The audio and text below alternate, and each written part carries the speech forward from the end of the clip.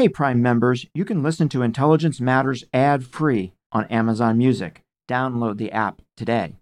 This spring, if you'd rather spend time enjoying your lawn instead of trying to keep it alive, there's good news. TruGreen is the easiest and most affordable way to get a beautiful lawn. All you have to do is water and mow, and they'll do the rest. Weed control, fertilization, aeration, and even some things you might not even think of. They'll do all of it, while you can do literally anything else. With TruGreen, you can have your lawn looking as good as a putting green. That's not hyperbole. TruGreen is the official lawn care treatment provider of the PGA Tour. TruGreen offers a satisfaction guarantee, and they have a verified best price promise, which guarantees you the lowest price with no compromise on quality. You do you. Let TruGreen do your lawn care. Visit TruGreen.com to get the best lawn at the best price with the best people guaranteed. Man, that sunset is gorgeous. Grill, patio, sunset. Hard to get better than that. Unless you're browsing Carvana's inventory while you soak it all in. Oh, burger time. So sit back, get comfortable. Carvana's got thousands of cars under $20,000 just waiting for you. I could stay here forever. Carvana, where car buying meets comfort, meets convenience. Download the app or visit Carvana.com today. This is the Intelligence Matters Podcast with former acting director of the CIA, Michael Morell. Sponsored by Raytheon. I think Kim got the better part of the deal. He achieved most of what he wanted. He received international stature and the credibility of meeting with the U.S. president, which is something that eluded both his father and grandfather. In his walkabouts in Singapore, he became somewhat of a rock star. What about China? China got most of what it wanted out of this. Beijing all along has wanted the de-escalation of rhetoric and tensions and for us to get back into a process. I think we simply need to find ways of engaging with China in pursuit of some kind of a stable balance of power in the region rather than mobilizing for a zero-sum contest or an arms race. I think we need to get our act together. Paul Hare is an expert in East Asian affairs. He is a career CIA analyst. At the agency, Paul was a political and foreign policy analyst on Southeast Asia before specializing on China. For 8 years, he served as a national intelligence officer for East Asia, the senior analyst of East Asia in the U.S. intelligence community. Following his service in government, Paul was a visiting fellow at the Council on Foreign Relations and at the Center for International Studies at the Massachusetts Institute of Technology. He currently teaches at George Washington University. He is the author of the just-published Mr. X and the Pacific, George F. Kennan and American Policy in East Asia. I sat down with Paul yesterday to talk about the U.S.-North Korea summit as well as the future of U.S.-China relations. We will be right back with Paul after a word from our exclusive sponsor, Raytheon. This is Intelligence Matters, and I am Michael Morell. Podcast presented by Raytheon. From connected devices to infrastructure to critical mission systems, Raytheon crosses networks, markets, and continents, defending every side of cyber to make the world a safer place. Paul, welcome to the show. It is great to have you on. Oh, it's great to be here, Michael. It's quite a pleasure. I wanted to start by asking how a kid from Iowa ends up at the CIA. Well, I heard the story once about a kid from Ohio ended up at the CIA. Well, I studied history and international relations as an undergraduate and in graduate school, and when I completed that and decided that I needed to move into the real world rather than continue to accumulate student loan debts, I applied to the CIA, actually not fully knowing at the time what they did, but made it through. Why did you apply? Because I was very interested in international relations and in public service in support of that set of issues. So I actually applied for the CIA at the same time I took the Foreign Service exam. I made it through the first part, the written part of the Foreign Service exam, but not the oral exam. But in the meantime, the CIA came through after the clearance process was exhausted and offered me a job. And you were an analyst at CIA, lots of different jobs at CIA, but you were an analyst. For our listeners, what does an analyst do every day at CIA? What does an analyst do every day at CIA? Yeah. Well, I think depending on their portfolio, their job is to stay up to speed on what's happening in their area of responsibility, to assess it based on all of the intelligence information they're getting in from both government and non-government sources, and contribute to the analysis that's produced for the foreign policy team and across the government, writing primarily, but increasingly briefing as well. And you focused on East Asia. I did. When you first came in, you worked on Southeast Asia along with me. We both worked on the Philippines together. An interesting time. It was a very interesting time. The change of government there from Ferdinand Marcos to Cory Aquino. Fascinating time. And then you went on to spend an awful lot of time focused on China. What got you interested in East Asia and interested in China in particular? Well, actually, I became an East Asia analyst, admittedly by accident, because I didn't know anything about East Asia, frankly, when I first applied for the job at CIA. The only foreign area I knew anything about as a Cold War history student was Europe and Russia, the Soviet Union. So when I applied to work originally, it was to work on Western Europe. But the clearance process took several months, and during that time, the position I had applied for had been assigned to someone else, but they still wanted me and said, we need an analyst on Southeast Asia. I said I didn't know anything about Southeast Asia, and they said, well, you'll learn on the job if you want it, which I seized the opportunity, so I kind of fell into being an East Asia specialist. And I did that for 5 years, as you said, working primarily on the Philippines during that period. And then I took off a sabbatical year to start my doctoral program, and when I came back to the agency after that year, I was offered the opportunity to work on either China or Japan. And I simply decided at the time that China was going to be much more important, I thought, over the long term. Not to denigrate the importance of Japan, but... Okay, North Korea. Paul, walk us through what you think the key developments were yesterday in Singapore. How do you think about what happened? Well, on the plus side, I think that it was a very positive development that Kim Jong-un has retreated from his nuclear and missile testing program, and that President Trump has retreated from talk of fire and fury, and that they've both redirected their energies back into a diplomatic process. Having said that, I think actually that Kim got the better part of the deal, because I think among the things that he achieved most of what he wanted out of the meeting. He received international stature and the credibility of meeting with the U.S. president, which is something that eluded both his father and grandfather. Something they both desperately wanted. Oh, they both desperately wanted, and he has too. And now he's gotten it. In fact, in his walkabouts in Singapore, he became somewhat of a rock star. And why is that important to him?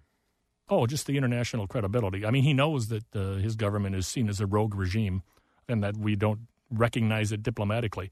But, to his aspirations for North Korea to be acknowledged as a power, a great power, a nuclear power, is absolutely central to his foreign policy agenda. And in fact, I think that's the second thing he got. I think given that the basis for the process going forward will be denuclearization, I think you could argue that he perceives that he has received, really by virtue of that meeting with the president, de facto recognition of North Korea as a nuclear power, which he's been pursuing as well.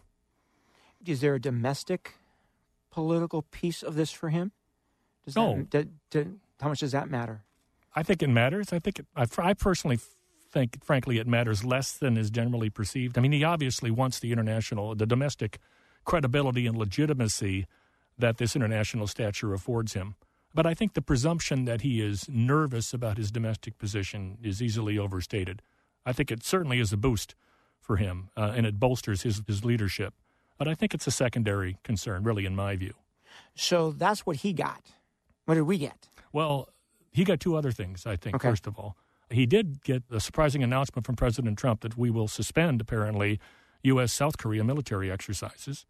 And in that regard, he also got, and I think this may be an arcane point, but the language of the communique that they signed indicates that the two sides are pursuing denuclearization of the Korean peninsula, not just North Korea.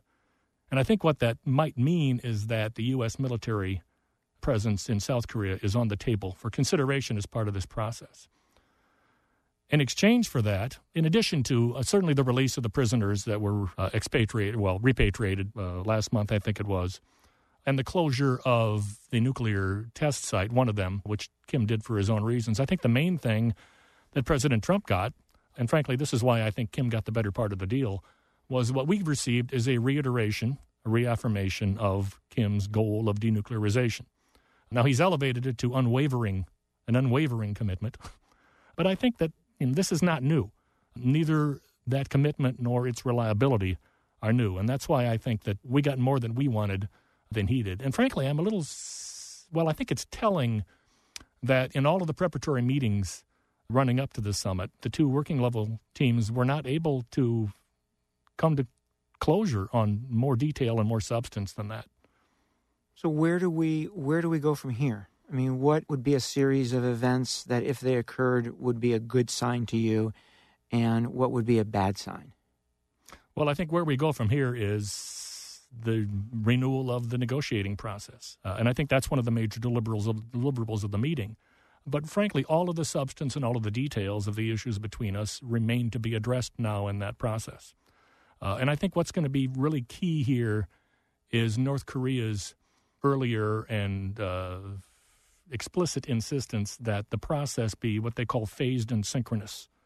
And we've been somewhat resistant to that because of the reliability of their record in meeting with commitments. And in terms of the imbalance in the concessions that are available on both sides. But all of the issues that have been talked about in the last couple of months, the prospects for a peace treaty, for diplomatic normalization, for sanctions relief, for economic aid to the North, and the security commitments that are key to his agenda remain to be addressed now.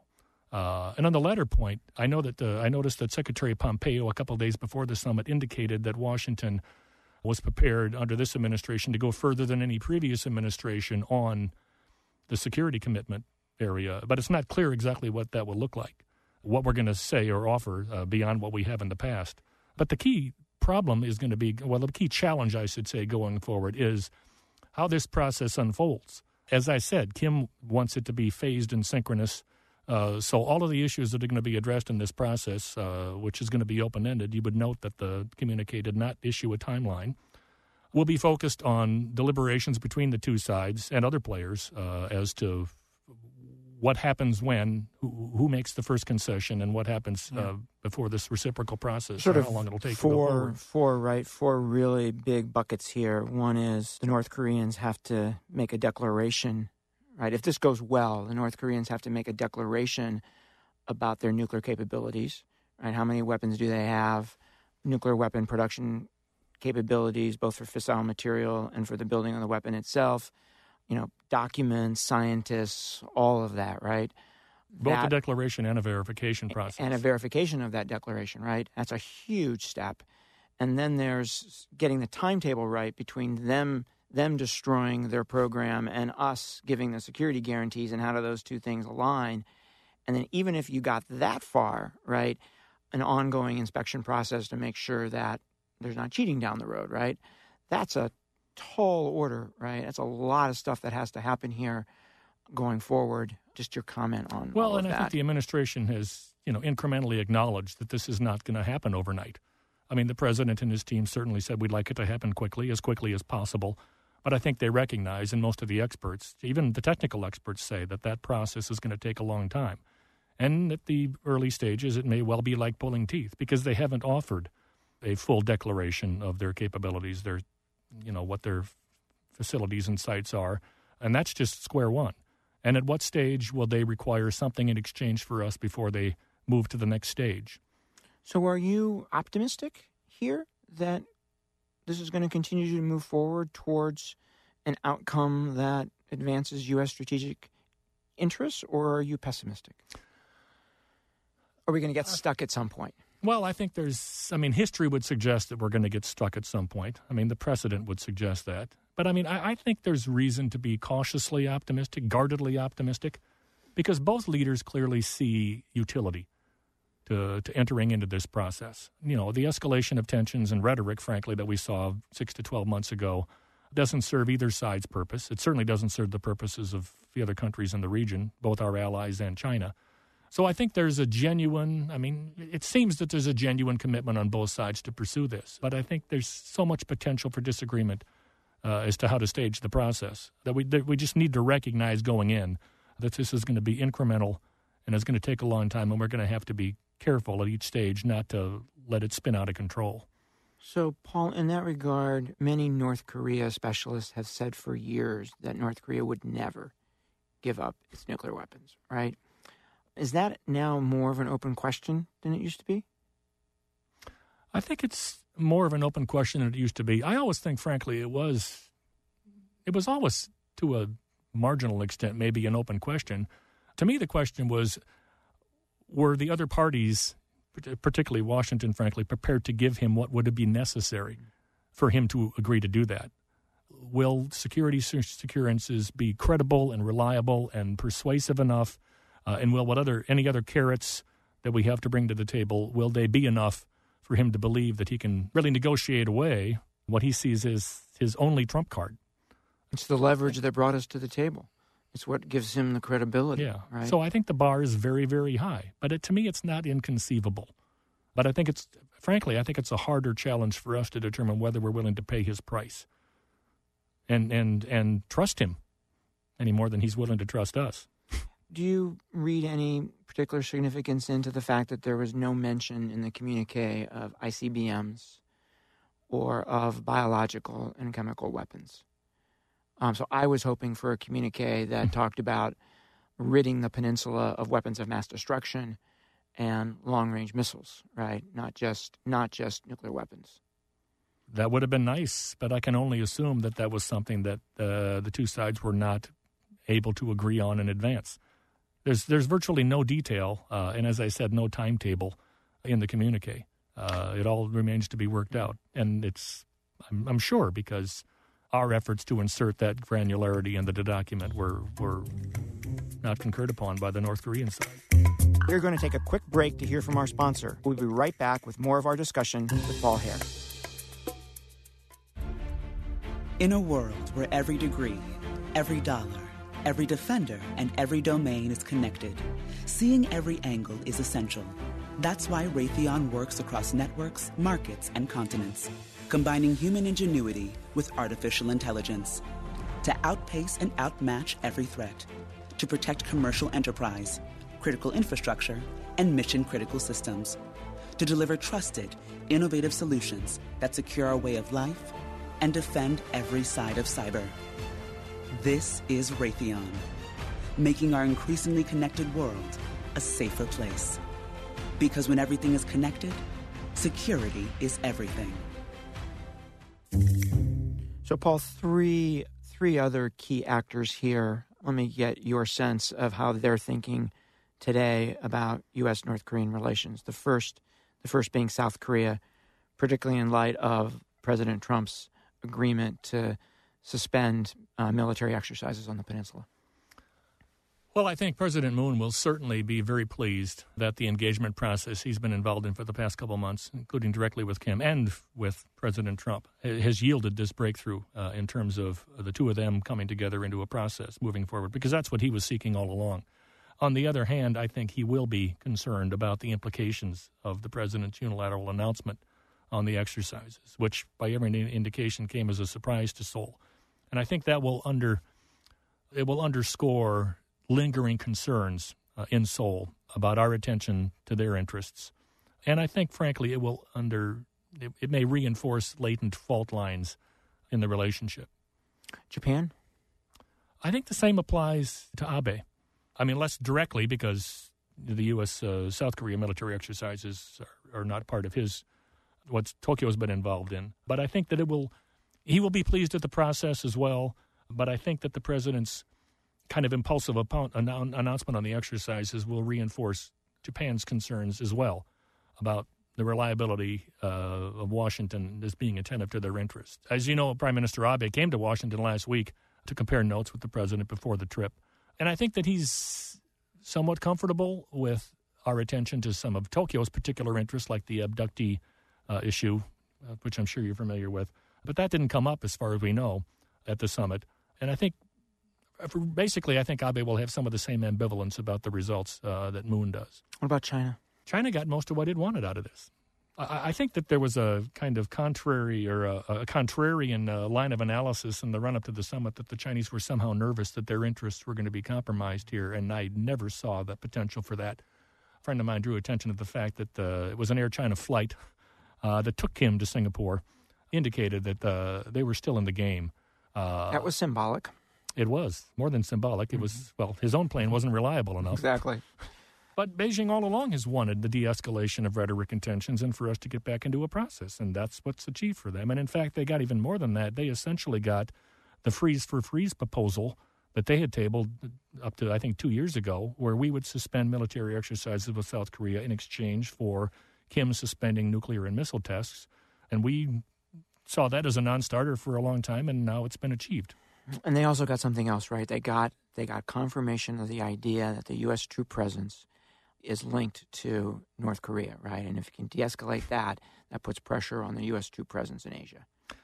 Well, I wouldn't say they got confirmation of that. I mean, it depends on your interpretation of the statements that were made. And frankly, some of the statements that the president made even before the summit, where this is something he would consider. Right. That's what I mean. And the Chinese and the North Koreans clearly share that goal of getting the U.S. military presence off the peninsula. But again, if that is something that is on the table, that will also possibly reinforce President Moon's concerns in Seoul. I do find it interesting, Paul, that the U.S. agreement to suspend the military exercises was not part of the communique, right? So I wonder what else was discussed, what other agreements might have been, that we don't know about yet. We just don't know what happened in that one-on-one meeting. We may learn over time, and that may change our analysis of what's going on here. I want to ask you some broader questions about China, given your expertise. And I think maybe there's two, big ones. And the first is, how do you see China vis-a-vis the United States? Do you see it as a threat? Do you see it as a challenge? Do you see it as a strategic competitor? How would you characterize it? I would certainly characterize it as a challenge, as really an unprecedented challenge. I see it as I think it's certainly safe to call it a strategic competitor. I think it's an overstatement to call it a threat.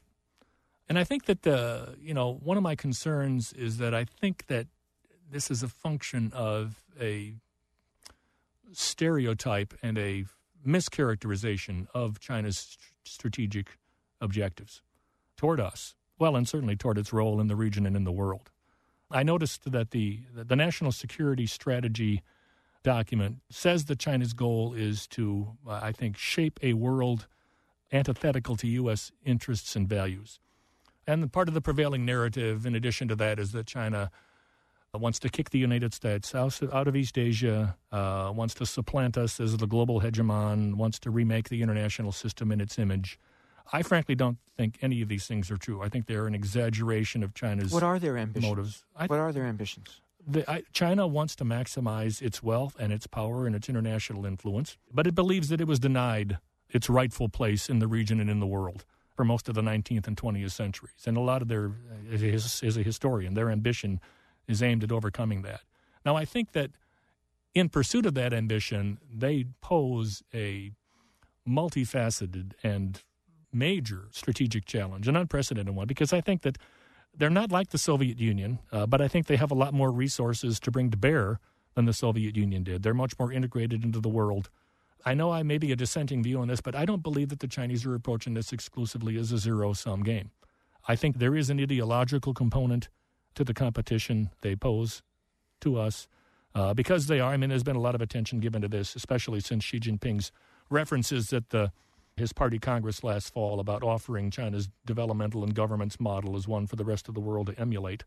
I think he certainly wants to do that. I read something today which characterized it, I thought, very well, is China wants to make the world safe for autocracy. They want to make their model acceptable in the world.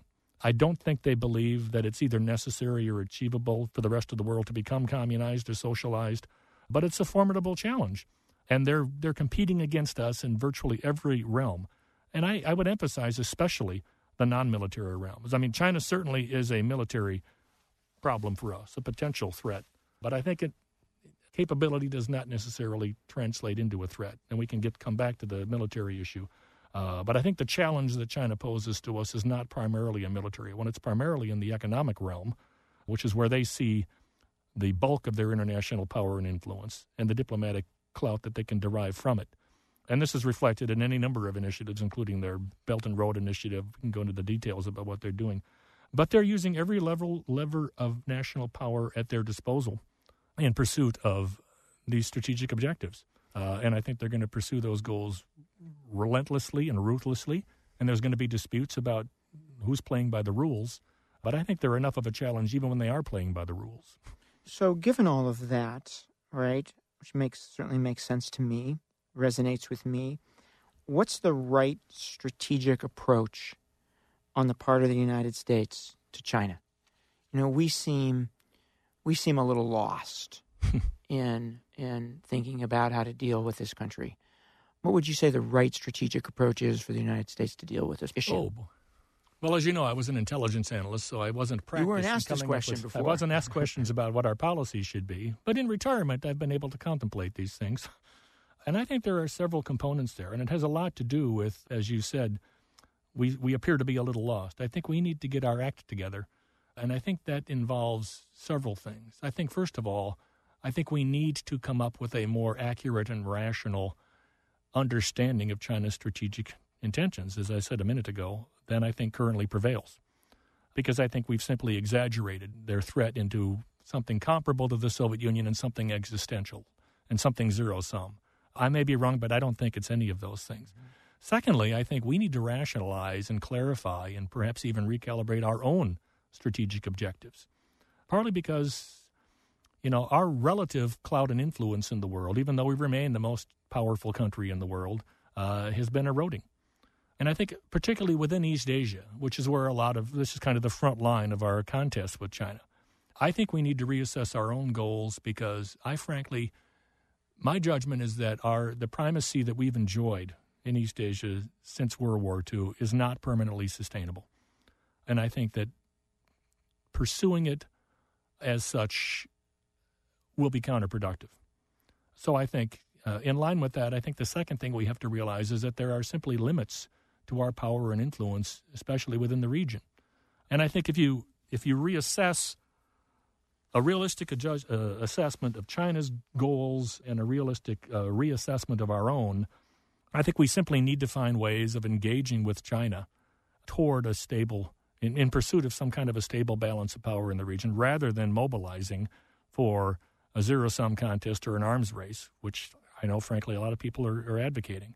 And I think this will be an incremental process over many years if it's effective, but I think we need to pursue confidence-building measures, certainly efforts to demilitarize the many security issues and disputes that we have in the region.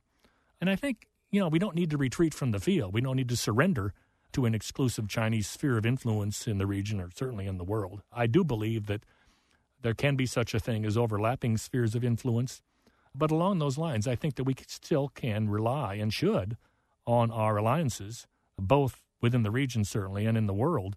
But I think we need to be careful. We need to be attentive to, I mentioned earlier, the ambivalence really that Abe and Moon have about the United States and its commitment to the region, its attention span, frankly, its ability to operate because of our own domestic political problems.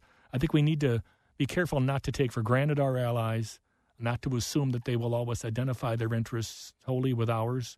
And finally, I think the main thing we need to do is get our own act together, frankly. It's a separate issue, but obviously there's a lot of dysfunctionality in American politics right now, and there are certain lingering economic problems we're facing in the wake of the financial crisis from 10 years ago, which is one of the sources of the perception, if not the reality, of the relative decline of the United States and the rise of China. If you're not strong at home, you can't be strong overseas.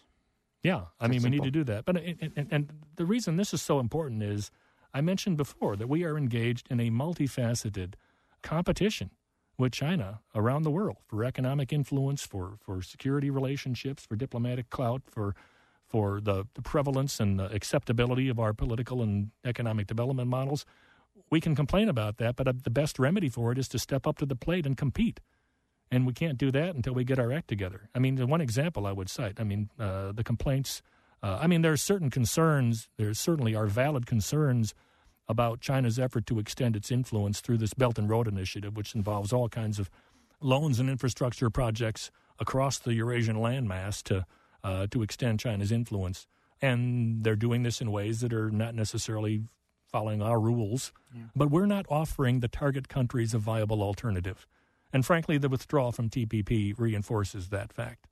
Paul, one last question. If you were briefing President Trump on China, what is the one thing that you would want him to know? I guess I would reiterate what I said before. I would want him to know that China is not trying to shape a world antithetical to U.S. values and interests. It's a much more subtle, no less substantial challenge than that. But I think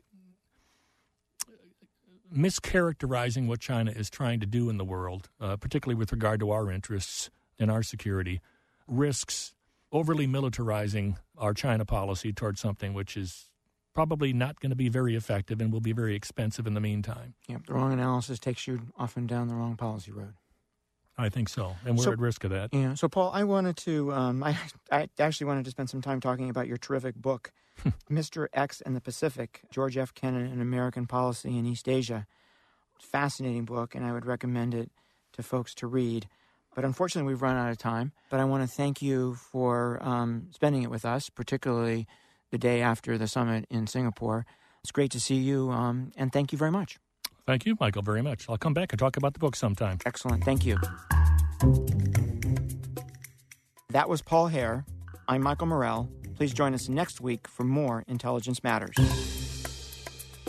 This has been the Intelligence Matters Podcast with former acting director of the CIA, Michael Morell. Sponsored by Raytheon. The podcast is produced by Olivia Gassis, Jamie Benson, and Claire Himes. If you haven't already, subscribe, rate, and review wherever you download podcasts. You can follow the show on Twitter at Intel Matters Pod and follow Michael at Michael J. Morell. Intelligence Matters is a production of CBS News Radio.